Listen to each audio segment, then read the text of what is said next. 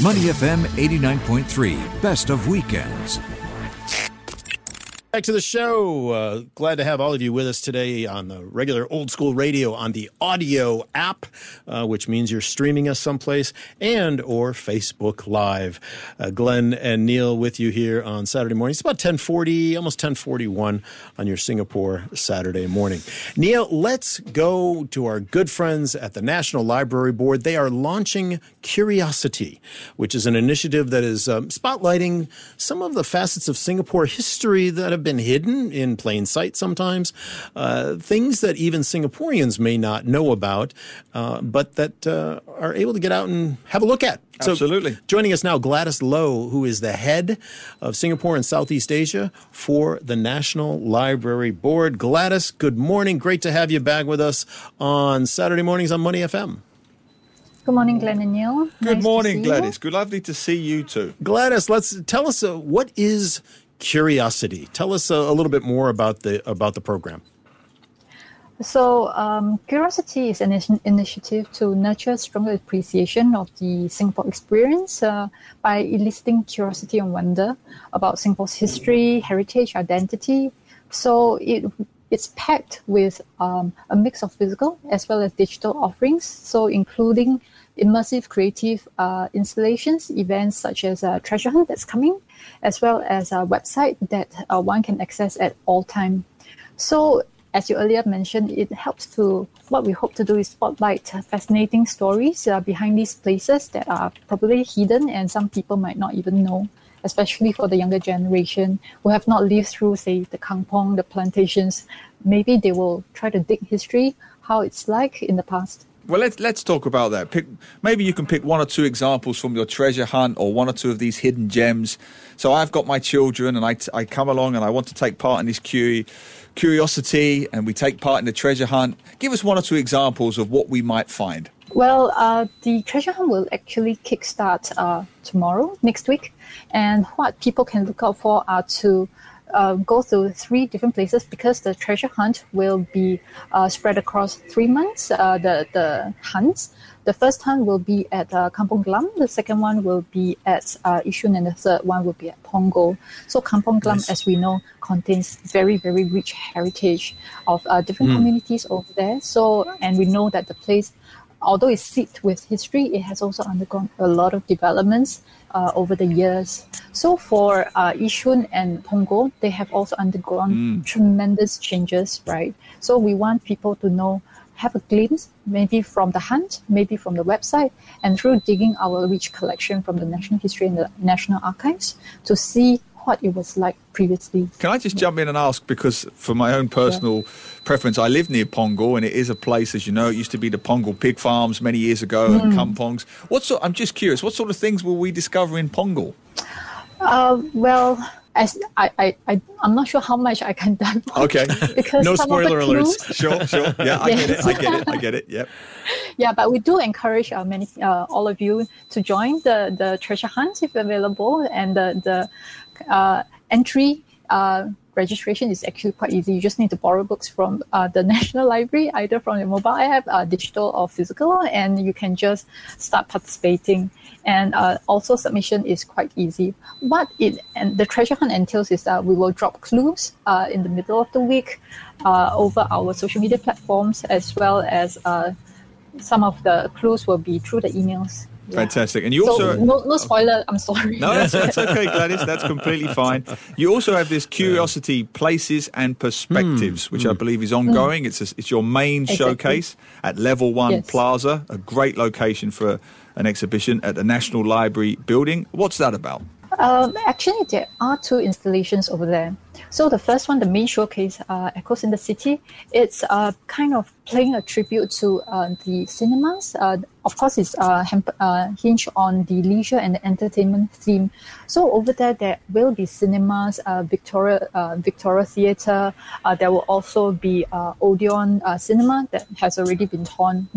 I don't know how many of you know that it's actually located right next door to the National Library, and across the road it was Jubilee Theatre. So we are trying to recreate the stories there and hope to trigger those who have experienced it before and to inform those who hasn't experienced it before, how it was like, and we have tactile materials to help people to trigger that memory. For example, if you go down, you will see we have a super ginormous, the Kacang Puteh artifact over there for Rex Cinema, because a lot of people actually associate Rex Cinema with food. So we also ask people, for example, what are the sort of snacks you eat at the cinema these days? And you have surprising answers. You can only find the answer at the installation itself. So we also encourage people to go down to the National Library.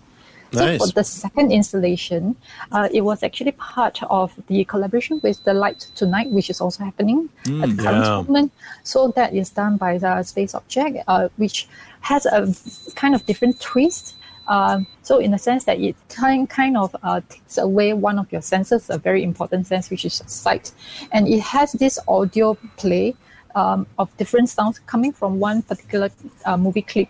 And it helped people to kind of interpret and rethink and imagine how it would be like if you do not have the sight, and how you experience cinema in a different way through sound. We're talking with Gladys Lowe, the head of NLB for Singapore and Southeast Asia. Gladys, how much longer is the Light Tonight installation, the light installation happening? Actually, until 3rd of February. So we've only got about a week to go. So I'll encourage everybody to catch it while how's it been? Because the weather has actually been awesome all during it. I would assume you've had very good crowds. Is that a proper assumption? Yes, actually, we've got quite a decent crowd at the National Library. Of course, I can only speak for the installations at the premises itself. We have 3 satellite displays at the Arts House, at the Asian Civilization Museum, as well as the Esplanade Park. So for example, the one at the Esplanade Park, it pays tribute to the regatta that used to happen on the first day of New Year's for many, many years. So the installation over there is a mimic of the sails over there. Yeah. Really excited. Nice. I have to say, I'm going tonight. I'm taking my daughter tonight because only a couple of weeks left. And I urge everyone listening, if they haven't gone down yet to the Civic District, go down to the Light Festival, the light installations. Only a couple more weeks. Fantastic. And that's what I wanted to ask you, Gladys. Glenn alluded to it. I mean, I know it's anecdotal, but what sort of patronage, what sort of numbers are you seeing with young people, children, young families with children? Because it's so important, isn't it, that those guys appreciate the history and the heritage that you guys are trying to promote? True.